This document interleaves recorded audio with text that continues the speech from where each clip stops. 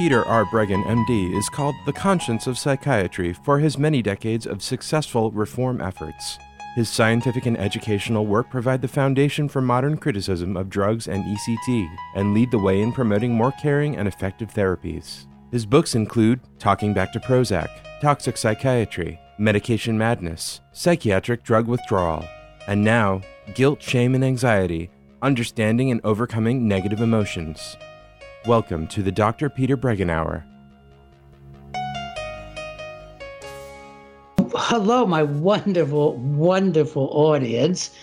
Bless all of you. The amazing-looking woman you have on the screen today is Christy Lee. She's a really brilliant and thoughtful journalist. I'm going to give you a brief introduction to her because she's really important to me and Ginger. And then I'll catch you up just briefly on the book. And then we'll go into some very interesting stuff that Christy has been doing and learning about. All right, so Christy Lee's a journalist, and I think we had some old contacts or knowledge of each other. Somehow we got together again, and Christy called us and said that she was doing a replacement on Alex Jones' channel. Now, Alex Jones is somebody that I'd heard of over the years. I'd listened to some.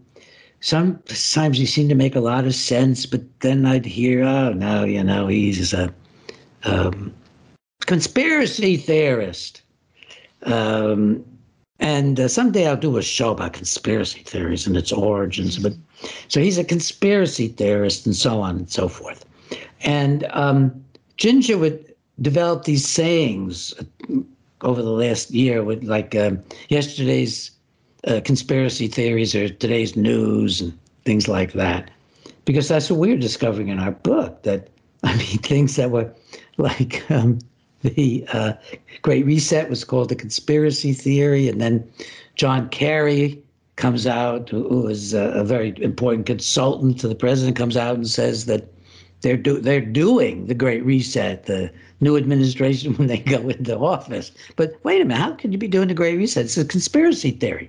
So we have become more and more doubting about people being called conspiracy theorists. And meanwhile, Ginger had been listening to Alex Jones every morning and giving me all kinds of interesting, reasonable information. One of the few people who actually knew more than we did about important things we were interested in, especially in the political area, not the scientific area.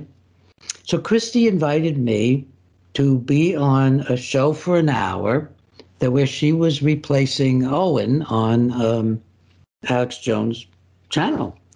And we just had a lovely show. We talked together for an hour, and it was just delightful and informative. And in the middle of the show, we get an email or a message. Alex Jones wants me on tomorrow. And Alex Jones has a huge and marvelous audience. Probably, I'll bet great majority of the audience are Christians, and the great majority of them are really involved in activism and critical thinking and evaluating the world. So I went on Alex Jones, and this man described as a wild-eyed, overly Christian, it's very bad in America to be overly Christian show host. It felt like I was talking to the brother I wish I'd had. It was like instantly I just could feel the man's reality, his truth, his conviction. We understood each other. So in the middle of the show, Alex did two things. First, he starts out and he says, I'm going to buy 1,000 of your books and we'll sell them, Doc. We have a website. We sell these books. And then the show, maybe he said 2,000. Show goes on a while, and he said, I'm going to buy 4,000 of your books and put them up. And then he says a little further on, come on Saturday. I'm going to film you on Saturday. And then we talked for another hour on Saturday.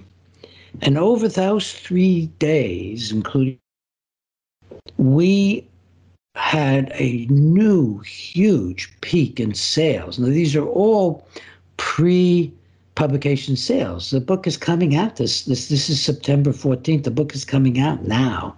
We've seen printed copies on video, and it's going to be going out first and foremost to the 14,000 people who've ordered it in advance.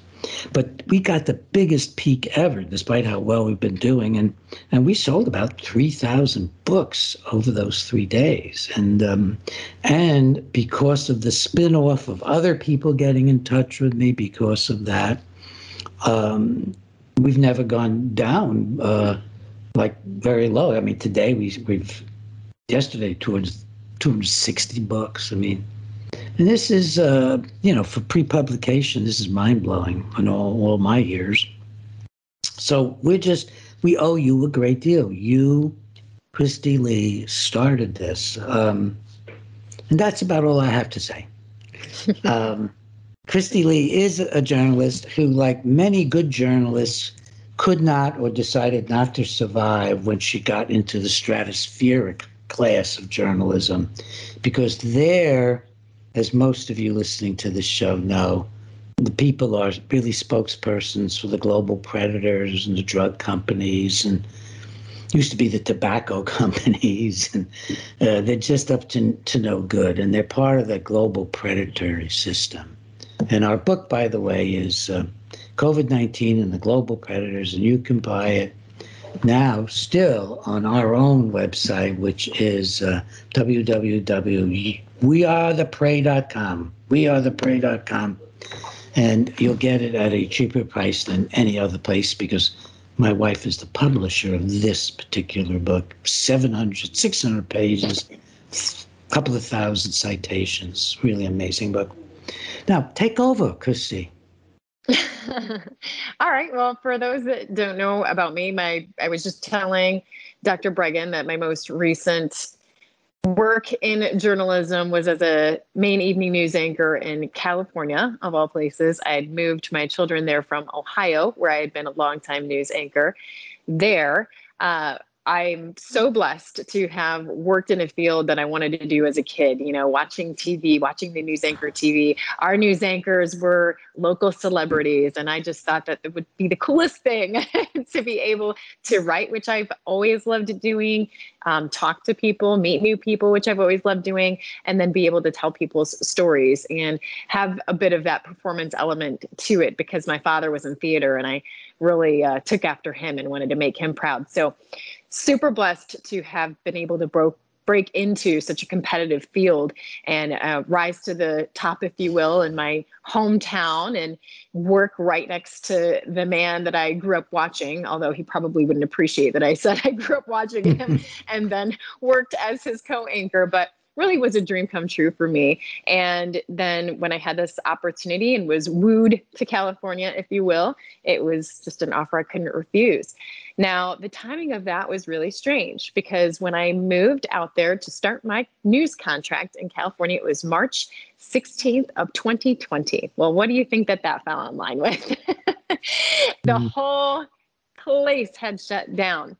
And so one of the motivations for me to get out of my hometown, which I'd been working in as a news anchor and in news in general for over a decade, was because I wanted to challenge myself, and I wanted to learn about a new part of the country and talk about new things. Because once you've stayed in a news market for a number of years, you end up feeling like you're repeating a lot of the same stories every year, because markets and their neighborhoods have the same concerns and same events and things like that. So I felt like it was getting a little bit stale, and I wanted to challenge myself. Well, what was interesting about that is moving to California, and the whole country and world really was hit by this pandemic. I ended up talking about the same thing nearly every day, which is not what I had planned. But there was a couple things. So the two main stories of that year became everyday pandemic, numbers of deaths running across your screen. Obviously, I don't need to tell you, you all experienced it with me. I just happened to be on the other side of the camera.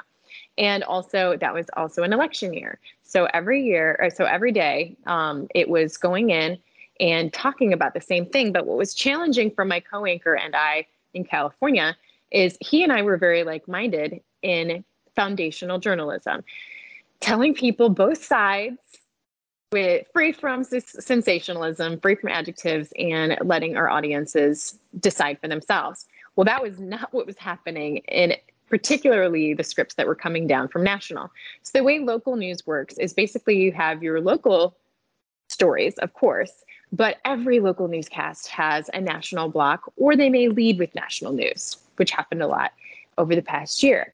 So what happens is your local news anchors and your producers aren't necessarily writing those stories, but they do have the authority as a managing editor, if you will, to go in and make adjustments as they can. So what my co-anchor and I found so astonishing is as the year progressed, as the election heated up, and as the pandemic heated up, if you will, our scripts that were coming down from network or national were unrecognizable to what we were used to as far as foundational journalism is concerned. They were flooded with adjectives. They were very one-sided. And in many cases, they didn't even have sources. There was just blatant sentences thrown in. And so it's like he and I were like, wait a minute, we're supposed to read to our audience things as fact. And what? I'm the authority, like, according to me? No, that's not how this works. That's not how this works at all. That's why you always need to perk up and make sure you're hearing according to, or police say, or whatever your source is. If you're hearing your news anchors spouting off sentences with no according to's, then is it according to them? So he and I were doing the best we could to take out the adjectives to try and provide balance. But there was only so much we could do. When we would toss to what we call a package, which is where we say, Christine Frizzell has the story, and then it goes to her story and she's introducing it and she's voicing it. That's what we call a package. When we would go to that, we can't change how she's constructed or put her story together. So one story in particular that really sticks out to me is it said something there was a sentence in there that said something to the fact of, and President Trump continues to falsely claim without evidence that the election was stolen or something to that effect. But the one thing I do know is I was just blown away by the fact that it said falsely claims without evidence. That's 3 qualifiers. So falsely, you've added that adjective in. Claims is known in journalism that you very much don't want to use that word because there's an undertone to it. It's like saying this person's what they're claiming is likely not true. So it's a leading way to say it, and then added without evidence. Now, in contrast, the appropriate way that I was taught in journalism is that sentence should have looked more like President Trump says the election was stolen. However, Democrats and election officials say they can't find any evidence of that. So at least in that, you have both sides given. You don't have an adjective thrown in. You don't have several adjectives thrown in. But that one really stuck out to me because I was like, this is just so overkill. This is so overkill. So I was feeling uncomfortable with that. There was a lot of younger people in our newsroom. Basically, me, my co-anchor, and our main meteorologist would kind of huddle for the day and update each other on what was going on with politics, not inviting anyone else into these little meetings. But we had coworkers that went to management and complained that we were talking too much about politics. And it's like, we're the news. How are we not supposed to talk about politics? It's overwhelming the chunk of our show. We need to download each other, find out what else you're hearing, I'm hearing, So, I mean, but this younger generation, like, couldn't even handle hearing anything other than the accepted narrative. They didn't want to hear about what other reports were saying. When I feel, and so does my counterpart, that it is our responsibility to make sure that we're not only reading what we're going to be reading to you, if you will, but to be going above and beyond to dig up any other information that could be relevant that our audience may need to hear. And so that required discussions, that required hearing the other side and discussing the other side. So we have now reached just, I know that news has never been perfect, trust me, but this has just gotten so out of control that it's very sad to me, because I love journalism. I love collecting information and then delivering it to my listeners, and then you decide. So when I was struggling with this, and I was praying to God, like, man, there's so much division, there's so much misinformation, and I'm just feeling complicit. Like every day I go in and being asked to either one, work harder and try and fix these scripts before they go out, or two, just reading what I felt like was just bogus. I just felt extremely uncomfortable with that. So God answered my prayer in a very unlikely way. And I got a phone call and was told, you're one of hundreds being laid off because of the pandemic. But what was interesting about that phone call is it should have been so scary, having moved my kids across the country for this job and getting this phone call. But and of course some worries did come, but at the time when I got that call, it was kind of a sense of relief, and thank you, God, for deciding for me, because maybe this isn't a decision that I was necessarily brave enough to make, because it affected others, my children, and my ability to provide for them. But God gave me that nudge, if you will, to be like, well, this is decided, and now what's next? And so that started a journey of course, worry and anxiety, but also just figuring out, what do I want to do? I know I want to do what I love, but I can't do it this way. So I pivoted. I talked to a pro basketball player recently. I interviewed him because part of my goal is to not only provide context and balance for news and to kind of be teaching other people to what to watch out for, but also to continue to give positive messages and motivation. And when I was interviewing this pro basketball player that his career got derailed because of COVID, we talked about that basketball term pivot, and how when a pivot is when you have one foot on the ground, but you're turning around, but you still have one foot there. And so that's what I feel like I did and am doing, that I still have one foot in my passion and what I want to do, but I've pivoted. I've gone in a different direction. I'm still doing what I want to do, but I'm going into the direction of really digging and really helping to try and provide balance and to teach people how to push back when they're getting gaslit by the media and the accepted narrative. And so that is my goal. That's what I've been doing. I'm continuing to evolve with how I want this to all look and what to do with it. But that is where my focus has gone. That answers that question. Now, you did, do you want me to go ahead and talk about this latest article this week? Yeah, in a minute. Okay. I treasure that you told the personal story. We don't get to hear, the personal stories of what happens to journalists who are trying to be honest and honorable, because so few of them are willing to throw their jobs away, in effect, and to speak out about it. In a sense, you're like a whistleblower.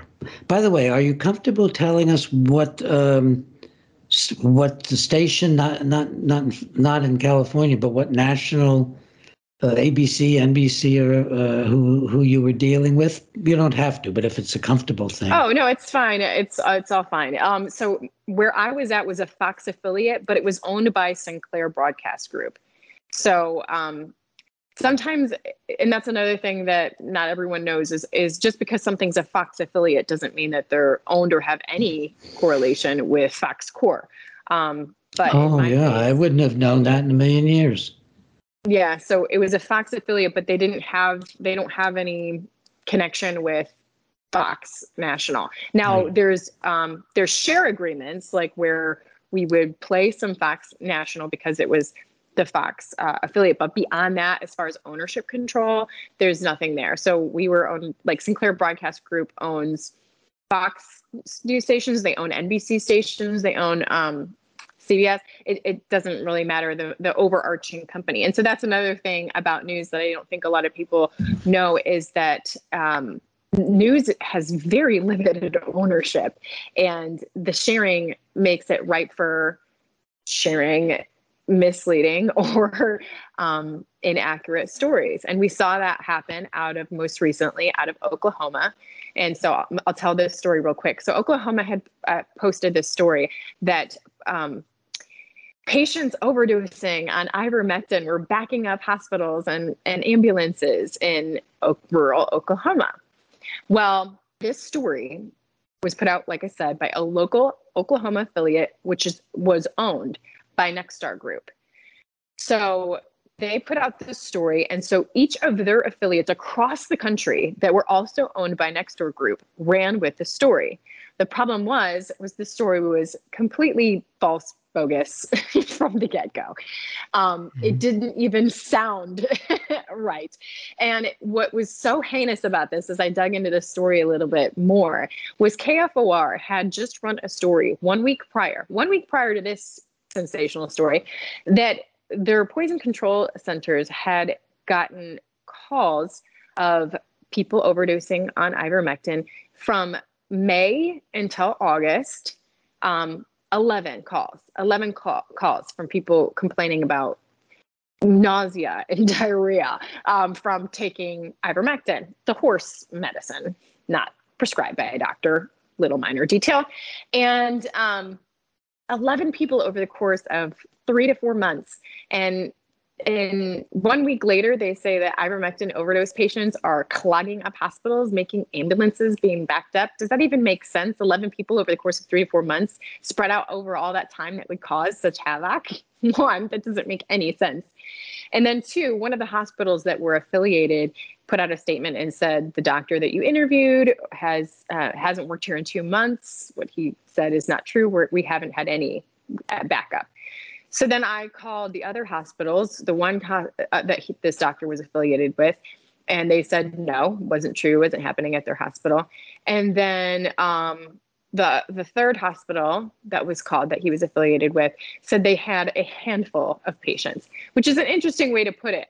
Is that a medical term? Handful of patients have shown up to your hospital with ivermectin overdose. And then what are the logical follow-up questions? Did they take up an ICU bed?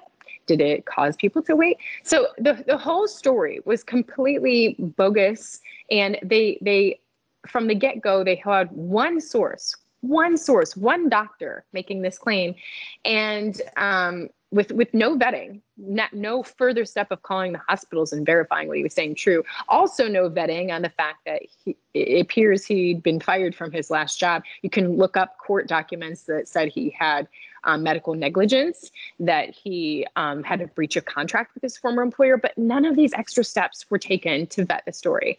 And this is the power of an acceptable narrative. Since it was an acceptable narrative, the other stations that were owned by Nexstar carried this story all across the country. It was picked up by Rolling Stone. It was picked up by MSN. It was picked up by Yahoo News. They all ran with this story that was completely fake, phony, and false. And what I another point I wanted to make about that is look at the reach. Look at the reach of a story that was unvetted, that was sensational and untrue, and yet our current administration talks about the dirty dozen of misinformation, one of them being a good friend of yours, I know, Bobby Kennedy. He's listed as one of the dozen that's responsible for all the misinformation. But you're telling me 12 people on social media have more of an effect than one news station in Oklahoma that is under the ownership of network, and all those stations can put this story out and then it picks up by national? Which is a bigger reach?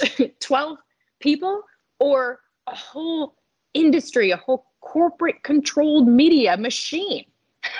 This is what's insane to me, and very upsetting because in 20 minutes, what my husband and I were able to find to show that this story was completely fake, phony, and false, no other reporter, MSN couldn't do, Rolling Stone couldn't do. They all cited KFOR.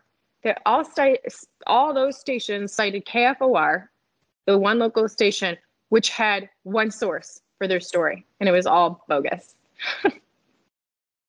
Thank you. I think that's so important.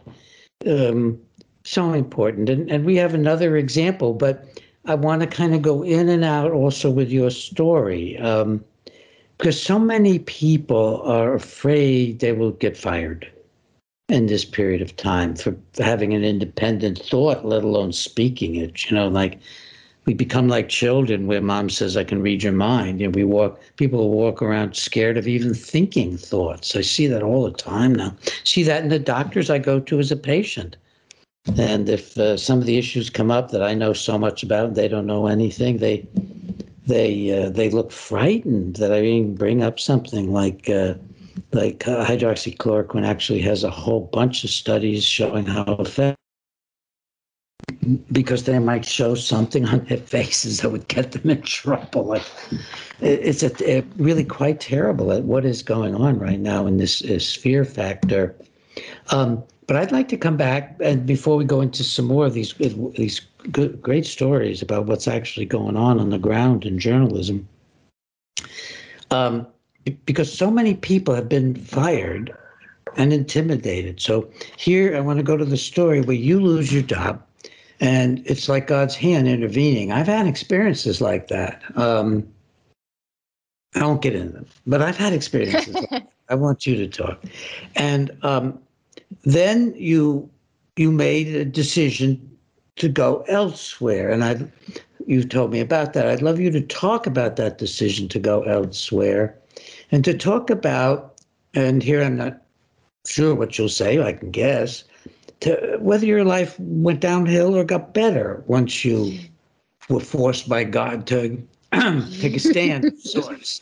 So I'd love you to talk about just after California now. Okay. So when I found this out, I think I knew in my heart what God was calling me to. It had been on my heart for a long time. I was just so hung up on the how that it held me back. And I think that we do that. We get in our heads and, well, I don't know the how, so I can't do the what. But sometimes you just have to move forward and start moving in that direction and figure it out. But as we as human fallen people do, I was still resisting. I was still like, well, I don't know how I can make this work. So let me look at other things that I have had strengths in the past. So in this journey, while I was kind of dabbling in and trying to form how I would work independent news, I was also getting distracted with I used to do more promotional things like commercials and such. So, and being in California, I ended up doing a commercial and doing more of promotional type stuff while I was kind of exploring this other option. And I was engaged at the time. I'm married now, but I was engaged at the time, and he kept on telling me, like, quit getting distracted with that. Like, you know what you're supposed to do. Like, just let's get you out of California. He's like, first things first, let's get you out of California. So he and I had been in a long distance relationship. The original plan was that he was going to join me in California, but then when I lost the job, we pivoted into a new plan. So I had met my fiance in Ohio, and so he's like, let's just get you back home, and we'll get married there. Let's just get it done. And so I went back to Ohio, and all through this planning and process of getting my things back across the country after only a little over a year having moved there, we were just talking and planning about what we could do with a podcast or on the internet, or, and just planning. And so what we ended up doing is I moved back to Ohio, and we got married 2 weeks after I had moved back to Ohio. I still had a pod of all my stuff in California, and then got married. And then 1 week later, we hopped in a car and drove to Texas and with no house, no set out plan entirely. And So we stayed in Ohio was a terrible place too in terms of shutdowns and the crazy Correct. governor. And is that partly why you left to go to Texas? Partly, yeah. I mean, because if I was gonna do something, I wanted to do it right, and I wanted to have as much freedom and as much resources as I could have. I'd made some connections here in Texas, and I was telling you before that it's almost become like the podcast capital of the world around Austin. There's a lot of people broadcasting out of here, so I felt like it would be the best place for us to make connections and collaborate and things like that. So we stayed in an extended stay for 7 days, and on the seventh day, we had to check out is when we got keys to a place that we could rent. So it just worked out really, really well. And then I had been on Alex Jones's show myself. When I left the business, he interviewed me kind of, as you said, as a whistleblower to say what's really happening behind the scenes. And so I had that connection there, and he asked me if I would contribute my reports and do some work for him. And obviously that was a good situation. And so I've just been able to collaborate with other shows, but also with Alex filling in as a guest host and contributing my reports to his massive audience, which I could not turn down, obviously. So that worked out really well. Yeah. Well, it certainly worked out really well for me and for, I think, America, that you got sent from California to Texas and to Alex Jones. And did you know Alex before that?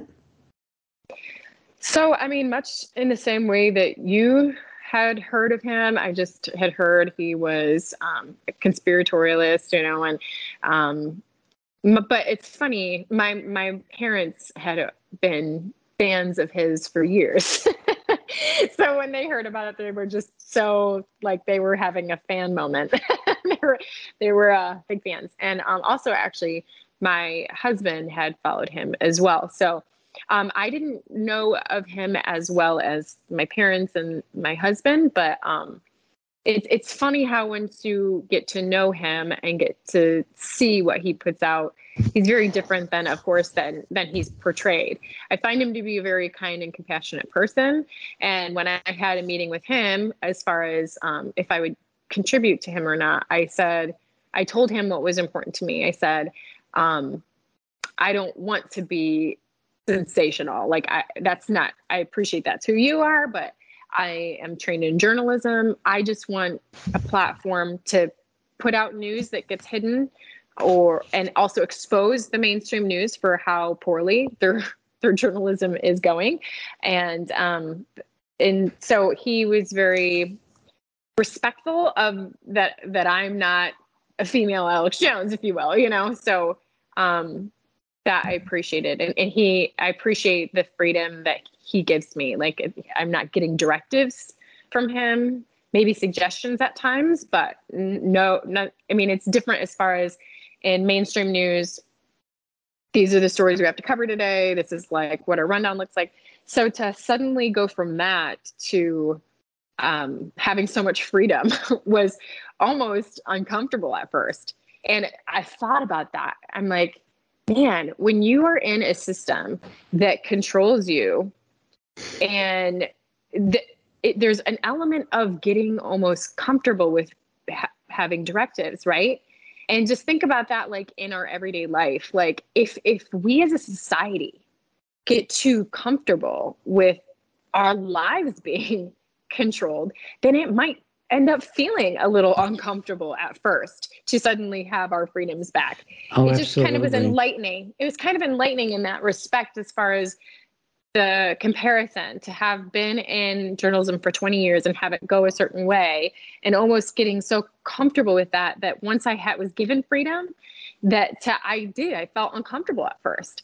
But now, the more that I'm able to explore and create and discover, it's great. It's so different, and it's more fulfilling, and I feel a better sense of purpose, and I feel better about what I'm doing.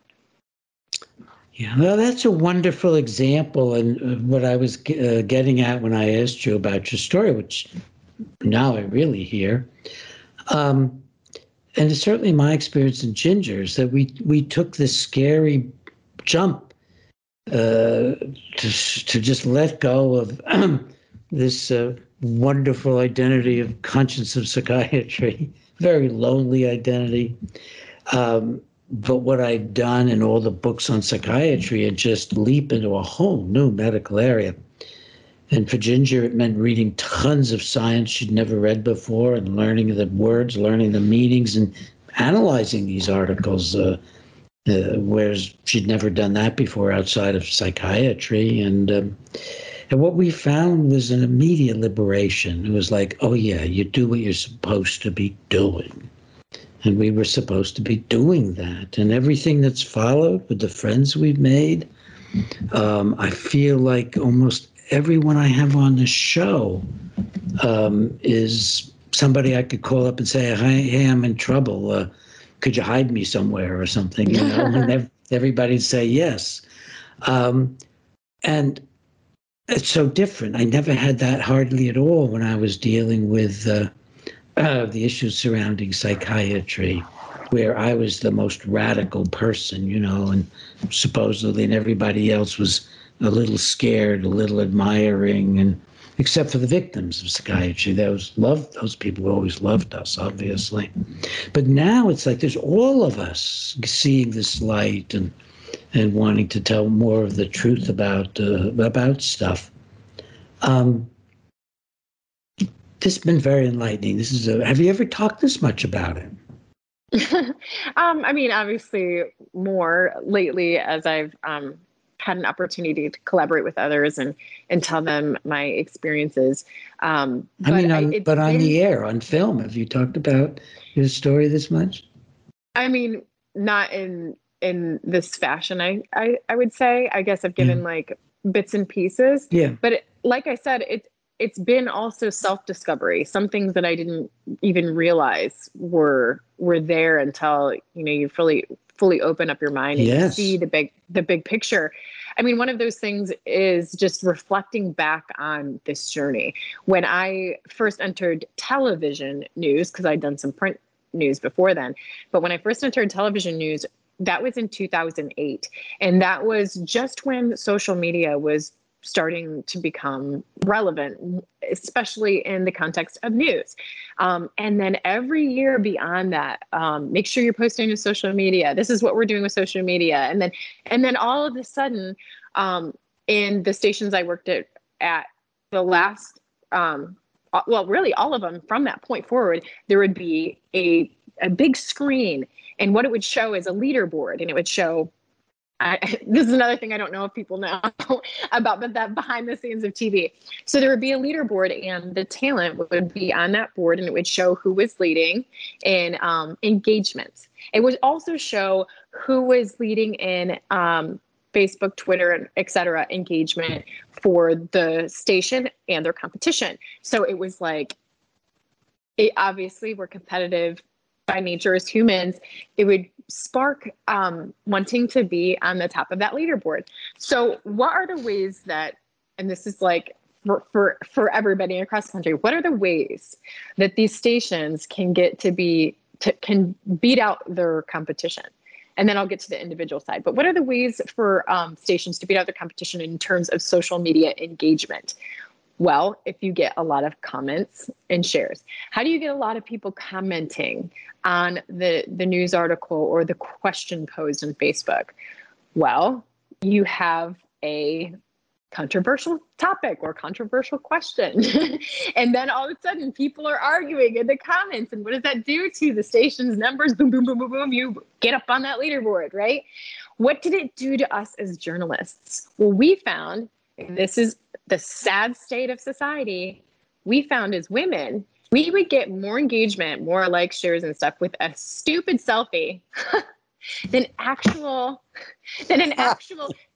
story. So, and case in point, there was they wanted us to make sure we were posting on social media 3 times a day on each platform. So sometimes with everything else I'm juggling, I did take a selfie, whatever. There's one down, right?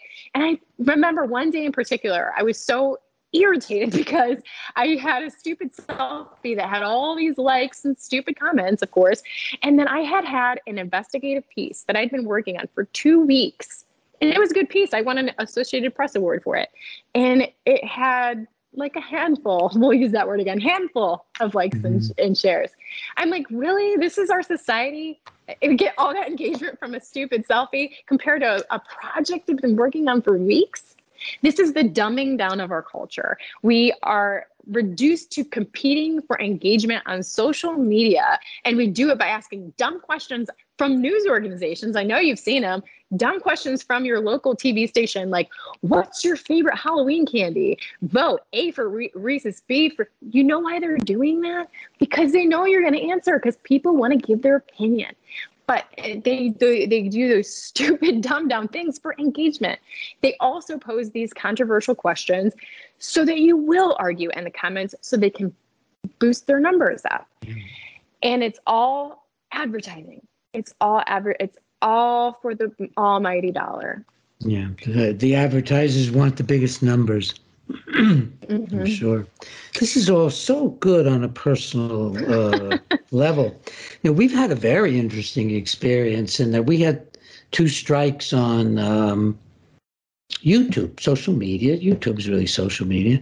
And I mean, it was really funny. One strike was for the article that we'd done a year earlier that caused Trump to get the information and cancel the collaboration with China making SARS-CoV viruses that the lady used in the pandemic, building up to SARS-CoV-2.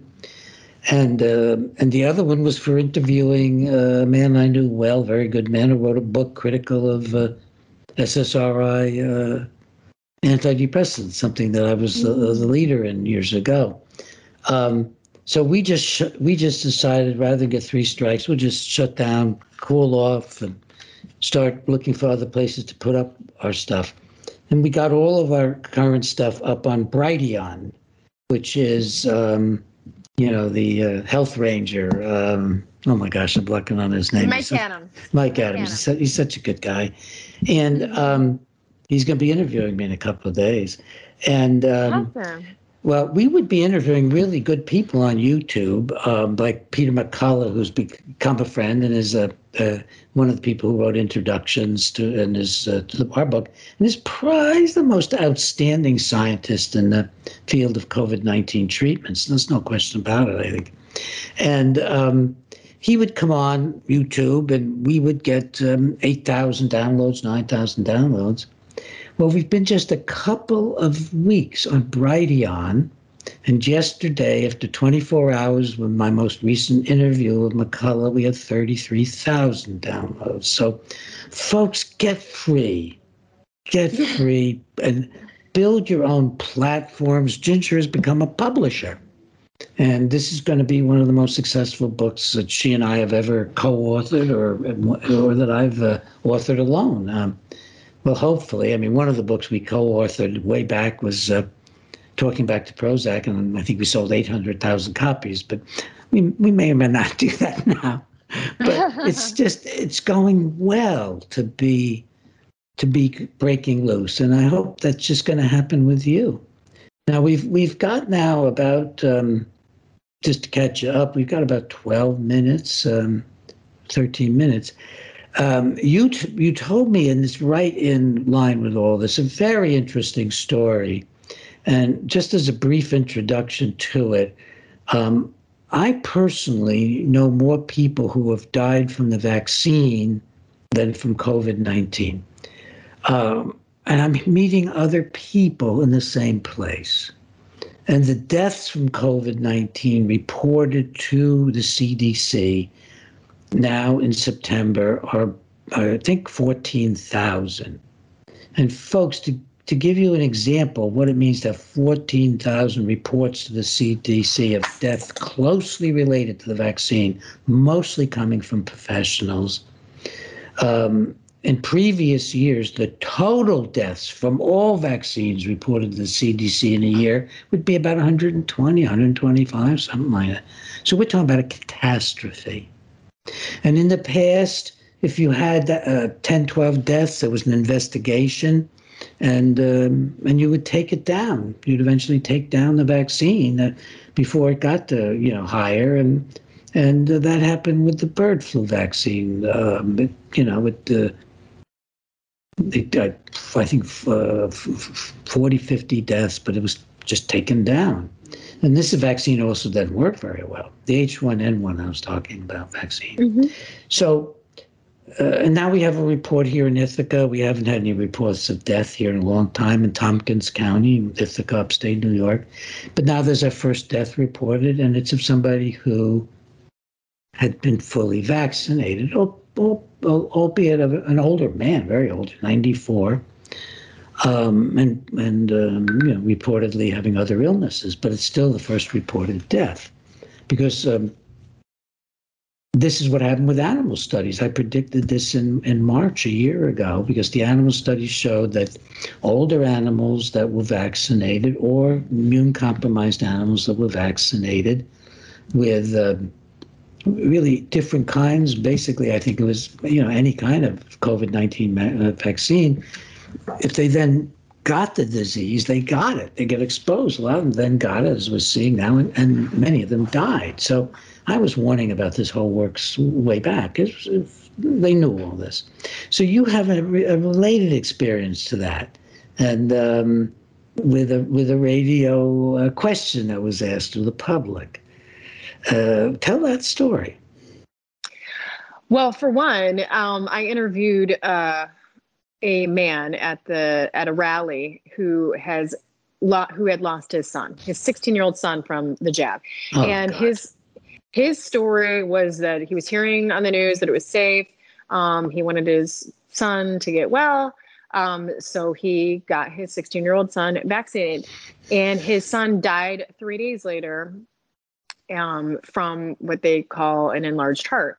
And then it was then that he started hearing these reports about that could cause heart issues for especially teen males. Yes. And just obviously so sad about losing his son, but underneath that, it was I want to find the right word for it. It was just this like despair of betrayal. Like, mm-hmm. Wow. Like my government lied to me. Like I did not know this information.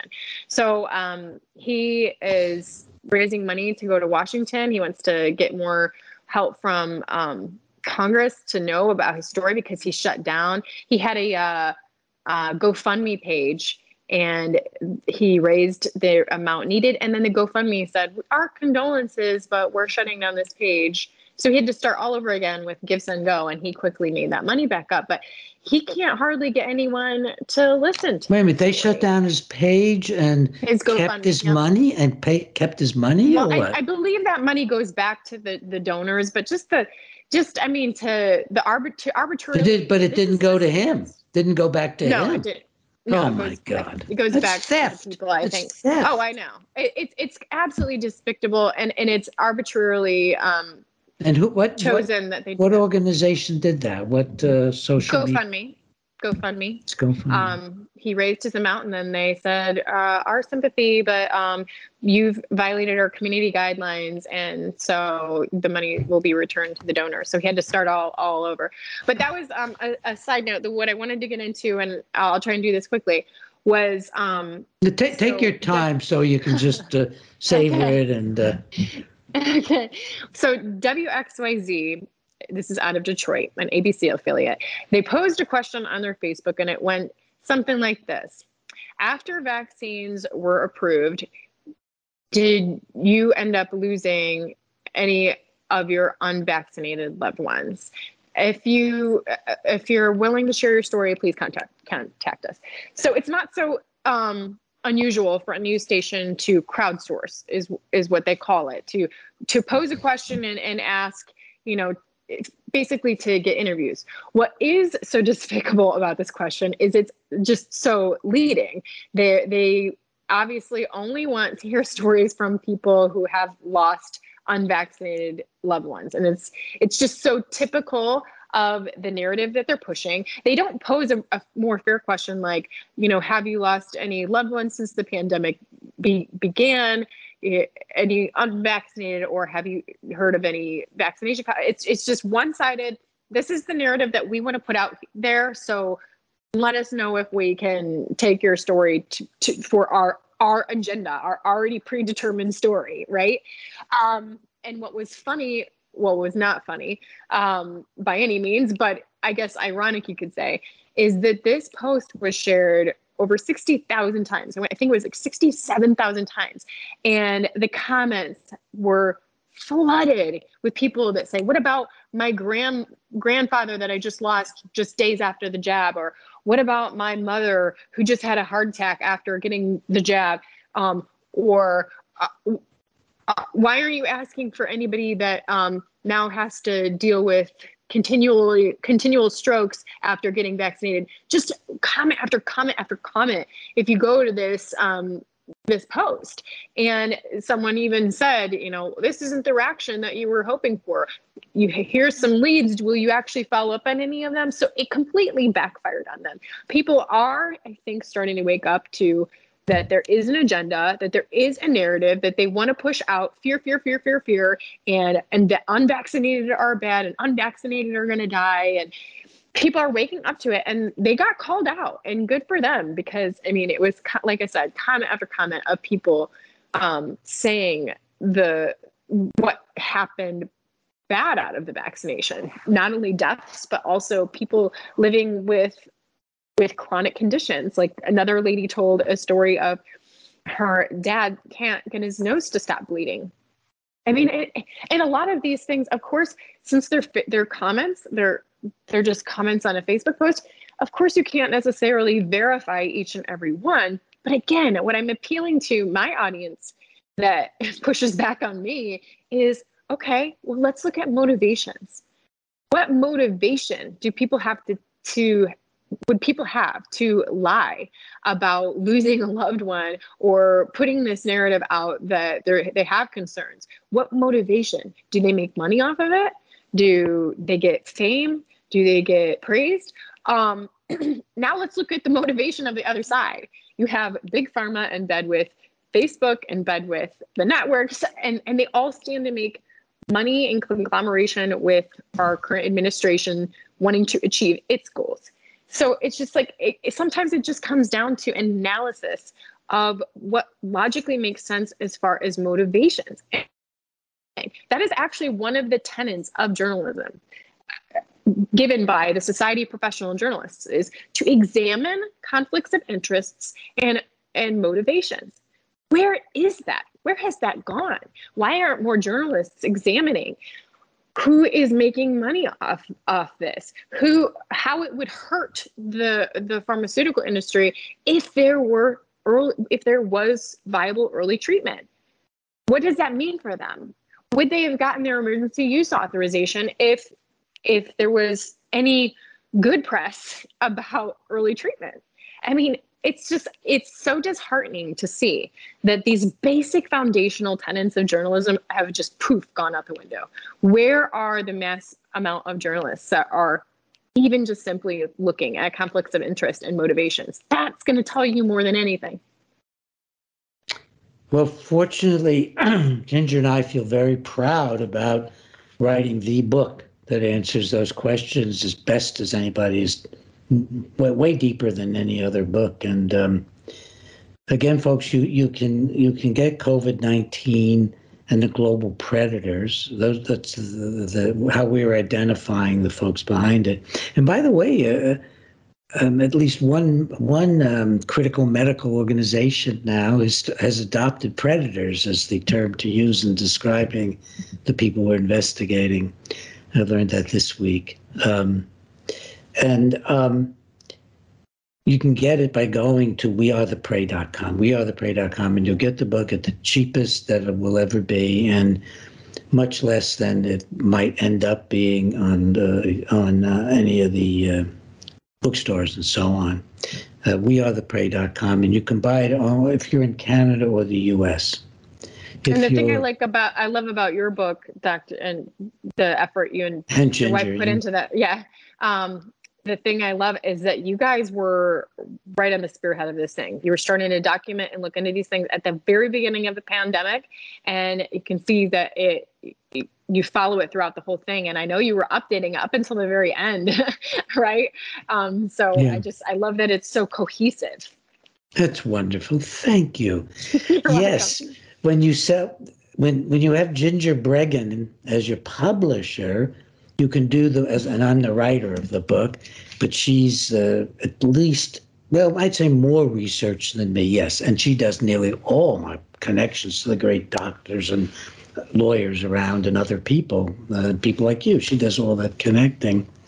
One of the things about living with the publisher, is that I got to update that book within 1 month of publication. And I'm looking at other books that are coming out now.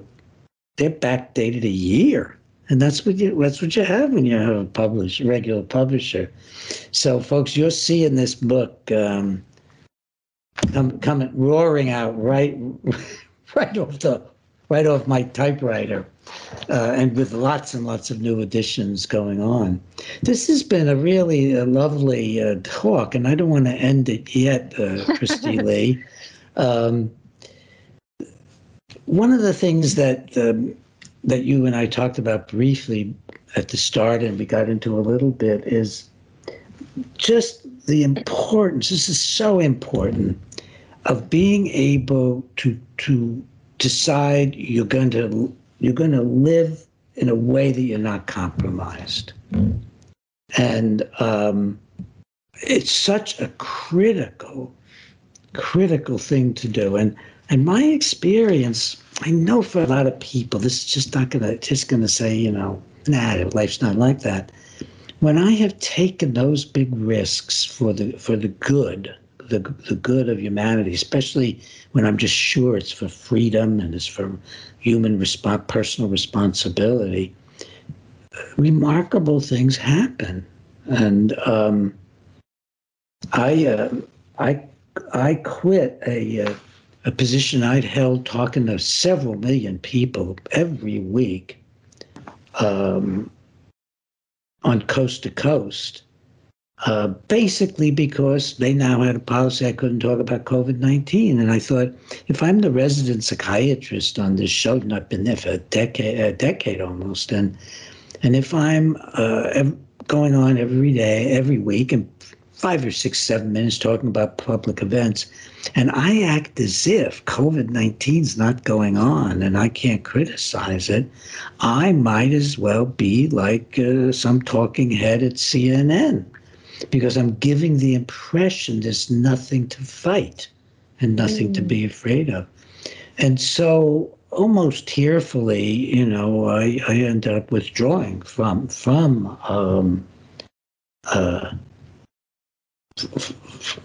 it. And it was interesting. It took place in part because one of the people working there was just very unpleasant. And I thought, gee, I would do unpleasant forever if I was helping humanity. And I thought, why am I doing this? What? I'm so happy to tell people I talk to perhaps 3-6 million people every week, and I'm the resident psychiatrist and all that. And when I stopped,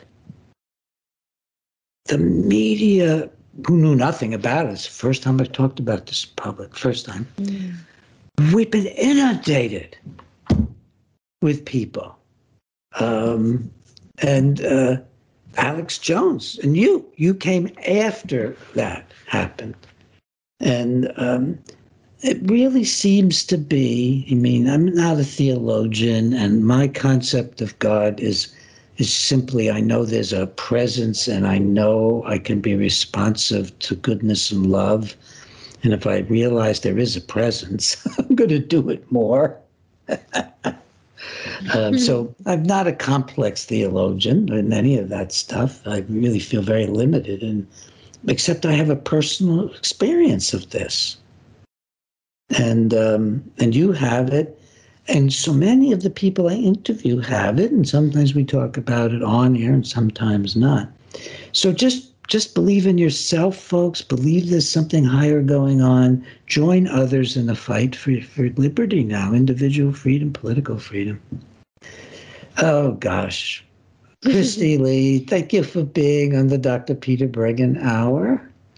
Congratulations. Oh, gosh.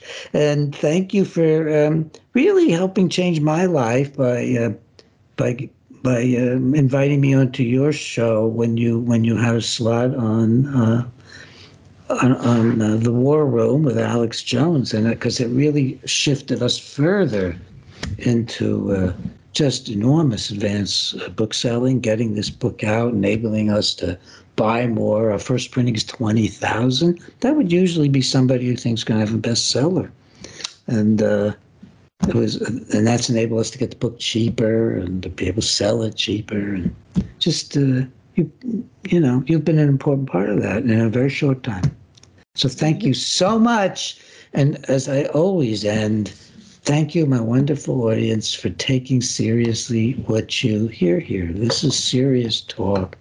Thank you for taking it seriously, and let it help change your life for the better. Thank you, Christy.